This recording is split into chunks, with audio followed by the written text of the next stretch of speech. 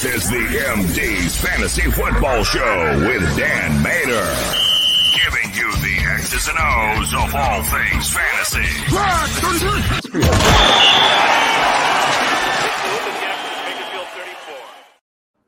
It's week one. We're not firing all cylinders just yet. We'll get there. We're not quite in midseason for him. Jeez Louise.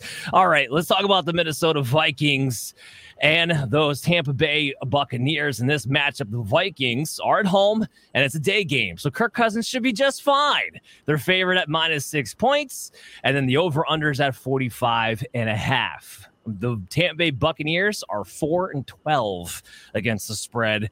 Last season was terrible. I don't know if this season offensively is going to be much better for them. I think their defense gets kind of slept on a little bit too much personally, but because this game's in Minnesota, I actually am going to take the Vikings to cover here on this one. Chase, what do you think?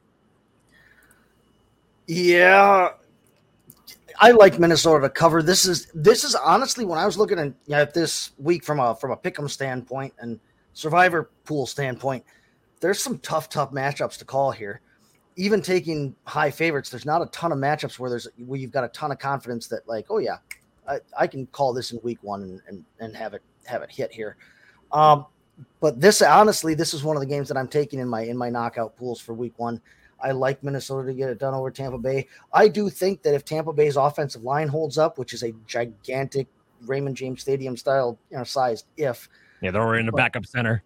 Right, and backup, yeah, they're going to be running backups to backups all over the places. I mean, they've got a rough time of it up front, but if they can hold up, at least there are enough weapons there. There's enough there. I think that Baker Mayfield showed last year. I think he played himself into a job. He's not great. He's going to be a placeholder quarterback for that team, but there are enough weapons around that even he'll find them. So I think I'm a little higher on them than some people, but I just think that week one, I like Minnesota to take this one. You sure they'll find him? Because I watched this guy torpedo DJ Moore right off the face of the planet last year. I don't know. I watched. They also fired everybody and had to let everybody go. I mean, they're not. I don't know. I watched him. OBJ looked like he was ready for retirement until he got resurrected. Until he went to the Rams. He sent Jarvis Landry into retirement. I don't know. I don't know that he can. It would be interesting. That's why I got Minnesota covered. I'm going to say it's not going to be a lock him in, but I am going to cash on that one. Let's talk about the quarterback situation, though. Kirk Cousins, I do have him ranked at 11th. The ECR has him at 12. Tampa Bay, of course, was 18th in fantasy points allowed to the quarterback position last year and 22nd in passing yards allowed. But they gave up the fourth most passing touchdowns to the quarterback. That's what I'm banking on. I'm banking on Kirk Cousins getting 2 to 3 touchdowns in this game and being a low-end QB1 as a result. Chris, what say you? Yeah, I hate Kirk Cousins, and I don't like Minnesota particularly in this game overall either. I'm not playing Kirk Cousins this week. I have him in a couple different leagues, and I am very worried about Tampa Bay's defense. You talked about defense kind of got written off and overlooked. I think they're a terrible matchup for this Minnesota offense. They're actually able to get physical. Minnesota offense really struggles, particularly their offensive line against physical teams. I think Tampa Bay is going to bring it to this team, and I think they're going to struggle overall. Kirk Cousins is not a guy I'm very excited about. I do understand that it's going to be a daytime game, so maybe that helps, but this isn't a guy I'm feeling super confident in play this week. He can't be seen in the light. So funny with Kirk Cousins when we talk about that. So where would you have Kirk Cousins? Let's play this game a little bit here real quick because like I said, I have him as a top 12 quarterback. So I'm curious to see, would you have Kirk Cousins or Geno Smith? Geno. Would you have Kirk Cousins? We have Kirk Cousins or Jared Goff against Kansas City. That's tough, but I'm still going Jared Goff even though it's on the road. All right. Would you go Kirk Cousins or Deshaun Watson against Cincinnati? No brainer. I'm going Deshaun. I'm not down as Deshaun as you guys are. Okay. Kirk Cousins or Daniel Jones against Dallas? Now you got me. Okay, so Kirk Cousins at about quarterback 14. I think that's about where you'd have him at, just kind of playing that little bit of game. And sometimes you got to play that game with yourself to figure out where you want to start some of these guys. I think, though, 2 to 3 touchdowns. I don't hate Kirk Cousins the way you do. He still has a guy named Justin Jefferson, so I'm going to put him in the top 12 for this week against Tampa Bay. But we'll see what shakes out there. Alexander Madison. I'm much higher on Alexander Madison this week than the ECR. I have him ranked at RB13. ECR has him at RB25. I think they're nuts. Say what you want about Madison. Yeah, inefficient, not as big player. No, he's not as good as Dalvin Cook. He's going to get all the vol. Did you see the roster behind him? I am not worried about Ty Chandler. He's going to get everything he can handle, especially while he's healthy early in the season. There's no way Alexander Madison's not just not a lock him in, but an high in RB2 with RB1 upside this week, given that touchdowns and over 100 yards from scrimmage with the volume he could be looking at should very much be in the picture. I can't believe ECR has him at 25 right now. Maybe this gets catched up. I don't know, but his player prop on top of it is 57.5 rushing yards. He went over 3 of the last 4 starts that he's had on top of that because he gets 20 plus touches when he's out there. And I don't think this is going to be any different. What do you think, Adam? Am I off my rocker here? Does ECR know something I don't? I'm not as confident on the rushing prop. This is a defense, kind of to Chris's point, that can very well suffocate the run. So I'm not there. I do like him higher than the ECR on the fantasy side of things, though, because to me, while the fantasy people typically have only seen him as the runner, I think Madison, the receiver, is where he's actually like an above replacement value player. So that's where I think, he could maybe carve out just enough, get his touchdown, and finish as that high-end RB2 with the low-end RB1 type of upside. I do think there's fantasy value for him, but I think the rushing is going to be very hard. I don't expect him to break 4 yards per carry this week. No, you know what? That's a fair point, so I won't go ahead and cash that one. That's a fair point. I like that argument, Adam. But we do agree as far as him being a high-end RB2, though, because of the receiving, and that's where I'm with you on that one as well. What about Rachaad White? I feel like Alexander Madison and Rachaad White, it's perfect that this was the week 1 matchup. These are just the 2 guys we've been talking about in that same range all summer long. I have Chase, I am going to go to you, but Rachaad White, I have him ranked at RB22. ECR has him at 18. So in this case, I'm a little bit lower. I don't like the fact that Tampa Bay's offensive line got banged up right before week 1 already. You're already hard on with razor thin there as it was. And talk about a guy with his player prop of 43.5 rushing yards. He has the much easier matchup on paper against Minnesota. He also should be in line for the volume, potentially as high as an Alexander Madison, maybe a little bit less. I think guys like Chase Edmonds and maybe Sean Tucker to some degree get a little bit more involved than a Ty Chandler does, but he still should be the bell cow back. That's what matters more here. I do still have the over 43.5 because it's such a low number, and he was over that whenever he had 13 carries or more last year. So I am going to go with the over, but I'm still not super confident we're getting a ceiling play out of him this week, which is why I'm at RB22. I don't think he makes it to 13 carries, which is your point there. Okay. I don't think he makes it to that many carries. And he's going to need it. We talked about that offensive line and how dicey a situation that is. Rachaad White is not Leonard Fournette, but that is not and has not been a real efficient running game necessarily. And I don't expect them to be close enough where I think that he gets to 13 carries. I see. So I am way with you on the under on his rushing yards. I like him season long. I think he takes charge of that backfield. I'm not as worried about Chase Edmonds as some other people have been, despite the name.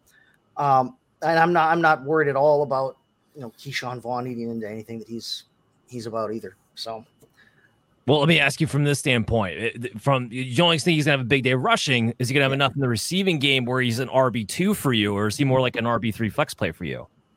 I think that you've got him right towards the bottom half of being an RB2 anyway. I mean, you're lower on him than consensus, but consensus doesn't have him necessarily in the top half there. So. I mean, yeah, he's much more a flex play for me this week. I like him season long. I'm curious to see what his outcome is and what his role really is. But yeah, this week I think that he can't. There's just not going to be that volume of rushing attacks for 43.5. And I mean, if they've got to throw, if they're far enough behind where they're throwing, they're going to need to throw to the other big guns on that team with Godwin and Evans. So. Okay. Interesting point there. Might be a discrepancy of game script of how that thing goes to turn out. We'll have to see. That's what I'm betting on. Yeah. With Justin Jefferson, obviously, again, Justin Jefferson, play him, start him, love him, awesome. I am going to ask Chris this because I feel like I might know the answer after he just completely destroyed Kirk Cousins for no good reason. How do you destroy a man with a wholesome man on the quarterback's Netflix show, man? The boring man, the exciting man. And Chris just took a dookie all over him with his last thing. So I'll be curious to see what you do with the player prop here for Justin Jefferson. 92.5 receiving yards is his player prop for this week. Tampa Bay, of course, was 18th in receiving yards allowed last year. The big thing was that they gave up touchdowns. That's where a lot of the receivers got their fantasy value from. They did go over that mark 3 of those last 5 games. So over under Jefferson at 92.5 receiving yards, Chris. That's tough. This is nothing to do with Cousins. This is just in general. This defense is pretty good. Like I said, 92 yards is a decent number there. I would probably go the over because I do think he's going to continue to be the offense for this team. I don't think Madison's going to have a great game. I think Addison's going to kind of struggle versus secondary because they can get physical with him. So I look at the other matchup, and I think Jefferson's going to become, the guy that he looks for, like he always does at the very end of the game, and continues to pepper him with targets. So I like the over for Jefferson, not by a whole lot because I think it's going to be kind of close. But I do think that, we look at the team, how it's built. I think he continues to be the alpha in his passing attack. And I don't think that's going to change for Tampa Bay. Yeah, it's kind of like I was talking about. Yeah, sure. I was going to say it's Kirk Cousins. So we know that we don't know if it's going to be the beginning of the season. It's going to be after week 4. But we're going to have a 4 to 6 game streak where he's just awful. Then he'll get good again, but he's going to be awful. And usually it's the beginning of the season. So that's also why I'm down with Kirk Cousins. Chris hate Kirk Cousins. The Justin Jefferson thing is kind of what I said earlier in their show about Patrick Mahomes. No matter what the prop is, you're never really in good conscience going to be able to bring yourself, I think, to bet the under on a guy like that. So, yeah, I'll go ahead and I'll take the over there with you. I like them to throw to Addison in the first half, try out the shiny new toy, prove that you have to cover him and that you can't put all of your attention on Jefferson. And then in the second half, if there's an adjustment made, then to hammer Jefferson in the second half because at that point, there'll be a pick your poison on defense. I would think that may be what we can see on Sunday. Hammer Addison in the first half, prove that you have to cover him, make them draw coverage away from Justin Jefferson, and then take advantage of that all day long. Well, that's interesting, Chase. Let's elaborate a little bit more on that because with Addison, I got him ranked at 41. ECR has him at 36. I don't have him as a must play. If you play in three receivers, consensus is telling you need to play him. This is a wait and see for me. Here's and this isn't necessarily just an Addison point. This is a general rookie wide receiver for this year's class point. While there's guys that I like, and I know there's 4 of them that went in the first round, I don't think any of them are so dominant in talent that we're going to see them hit the gate right out of the gate right away. But Addison's the one who's best set up to be in that position because of all of them, he's the one who's definitely going to be playing in 2 receiver sets. I don't think there's any question about that. Zay Flowers might be right behind him as far as his opportunity goes. We'll see how the injuries work out there in Baltimore. But are you really truly going to be that aggressive about playing Addison in your fantasy lineups as your wide receiver 3 this week? Because I'm not. I'm not necessarily going to be aggressive on him, on playing him. I just think that from a game script, standpoint, I would do that. I would be making him, I would be making them draw coverage to him so that I had that free open look at Justin Jefferson, even freer than he normally is. That doesn't necessarily have to translate to a ton of production or at least, scores and that kind of thing. I agree that on a three receiver setup, he's low end wide receiver 3 to start with. But I think that his presence, the way they'll use him early in the game will set up big chunk plays and big usage for Jefferson in the second half. That's how I think the workload will be distributed. First of all, call up Kevin O'Connell. Free advice for you here from the MD's Fantasy Football Show with Chase Thornton. Number 1, what you should be doing. Whether the coaches do it or not, we never know. I just think there's still a little bit of a question mark. Does he definitively play more snaps than KJ Osborne week 1, which is why I'm a little bit lower than him in the ECR. But Adam, let's talk about some Mike Evans. I got him ranked at wide receiver 29. ECR has him at 31. I think this is the lowest I've ever ranked Mike Evans coming into a week 1 matchup. And it's just difficult for me to just get over the Baker Mayfield shadow. I can't do it. It's not just the Mayfield thing, though. Dave Canales, who I know he gets all this credit about Geno Smith, but he wasn't the one calling plays. You have a first-time play caller on top of everything else that you have question marks about, at least in my opinion. Now, on the flip side, Minnesota 30th in fantasy points allowed to the wide receivers and gave up the most yardage to wide receivers last year. So you do have that working for you. Am I too low on Mike Evans, or are you with me? I like Mike Evans. I don't know if you're necessarily too low, but I do think I like him above the 31. I think he's in the 20s somewhere, probably low end. 29 feels fair. Maybe I would go a touch higher, but it's splitting hairs at that point. I think of the people on this offense best situated for Baker's strengths versus his weaknesses, Evans is in the best situation. Baker won't be hitting the timing stuff for Godwin, right? Baker could hit the big body guy downfield. That sounds like something Baker might be able to figure out. When it gets to the intricate timings, when it gets to some of these other things, I don't know if that's going to be his game. I think Evans will be fine, though. You know what? I'm Chris. I'm going to get to you because I saw you shaking your head here too. But Chris Godwin, that's actually a good point. I might even change my rankings going into this week a little bit. That is a fair point. I've been struggling. Who do I rank higher? Do I rank Evans or Godwin higher? Right now, I have Godwin at 25 and Evans at 29. I have him close, but the idea being that, well, okay, if you have a quarterback who's struggling and you want to get him in rhythm, you try to hit the shorter pattern guy, and that's Godwin running those shorter intermediate slot routes. But then I also, like I said, watched him turn DJ Moore into a wide receiver 47 the first 5 weeks that he was starting too. So running those similar type of routes. To your point, maybe going after the bigger body guy will actually prove to be more beneficial in Mike Evans' case. But Chris, you're shaking your head, so give me all of your points here on these wide receivers. I actually like both receivers. We saw in Seattle last year. I know you're not going to give Dave Canales credit for what happened in Seattle, but we saw them feature their two receivers, which a lot of teams don't seem to actually do. And I think both of them are going to be prioritized in the passing attack. I think Godwin's going to be just fine. I know it was only preseason, but he was out there with Baker the last game for that, and he had 4 catches. He was able to get an easy rhythm, and I think that Mike Evans is going to be just fine. I think the key thing is that you're going to see a lot of movement and a lot of bootleg action, a lot of half-field reads. So you're going to have opportunities for both these guys to kind of get the ball versus Baker kind of processing and looking for different guys and timing routes and stuff like that. I don't think that's going to be the offense. I think you're going to see, like I said, a lot of bootleg action, a lot of half-field reads, and it's going to be look for Godwin or check it down to the running back, or look for Evans and check it down to the running back. So I think both those guys are going to eat this week, especially versus Vikings secondary. Outside of Murphy is just putrid. Yeah, the matchup is nice. The matchup is nice. I still got you playing those guys as wide receiver 3s, but I don't know. I just got to see the Baker Mayfield of it all. Let's talk TJ Hawkinson real fast. I got him ranked at 4. ECR has him at 3. Obviously, if you got him, you're starting him. What do we think about his contract extension? And what do we think with the whole fact that it was a ear infection, back, whatever the case may be? Hawkinson didn't practice really at all training camp. Do we think it's going to affect him this year overall, Chase? No, I saw the way he walked in the front door of that facility last year, and it was like he had played for them his entire career. He stepped right in from day one. Right.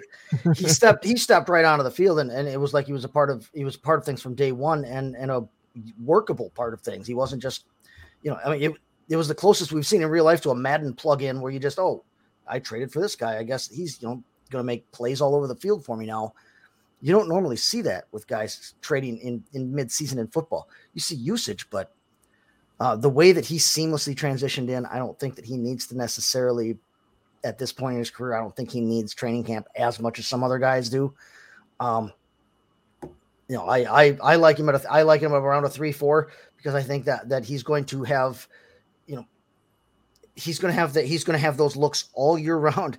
There's no way they're going to be able to cover over the top and underneath. And so when they're not going over the top, they're going to be going up the seam and underneath with TJ Hawkinson. I love him this year. I really do. He's been a volume-based guy. He's gotten the volume. Now he's gotten the payday, so they feel like they have to be more obligated to give him the volume. The only thing I'm going to be watching for on Sunday is he still the number 2 to Justin Jefferson of the team target share, or is it one of those other wide receivers like Jordan Addison? But let's go to our next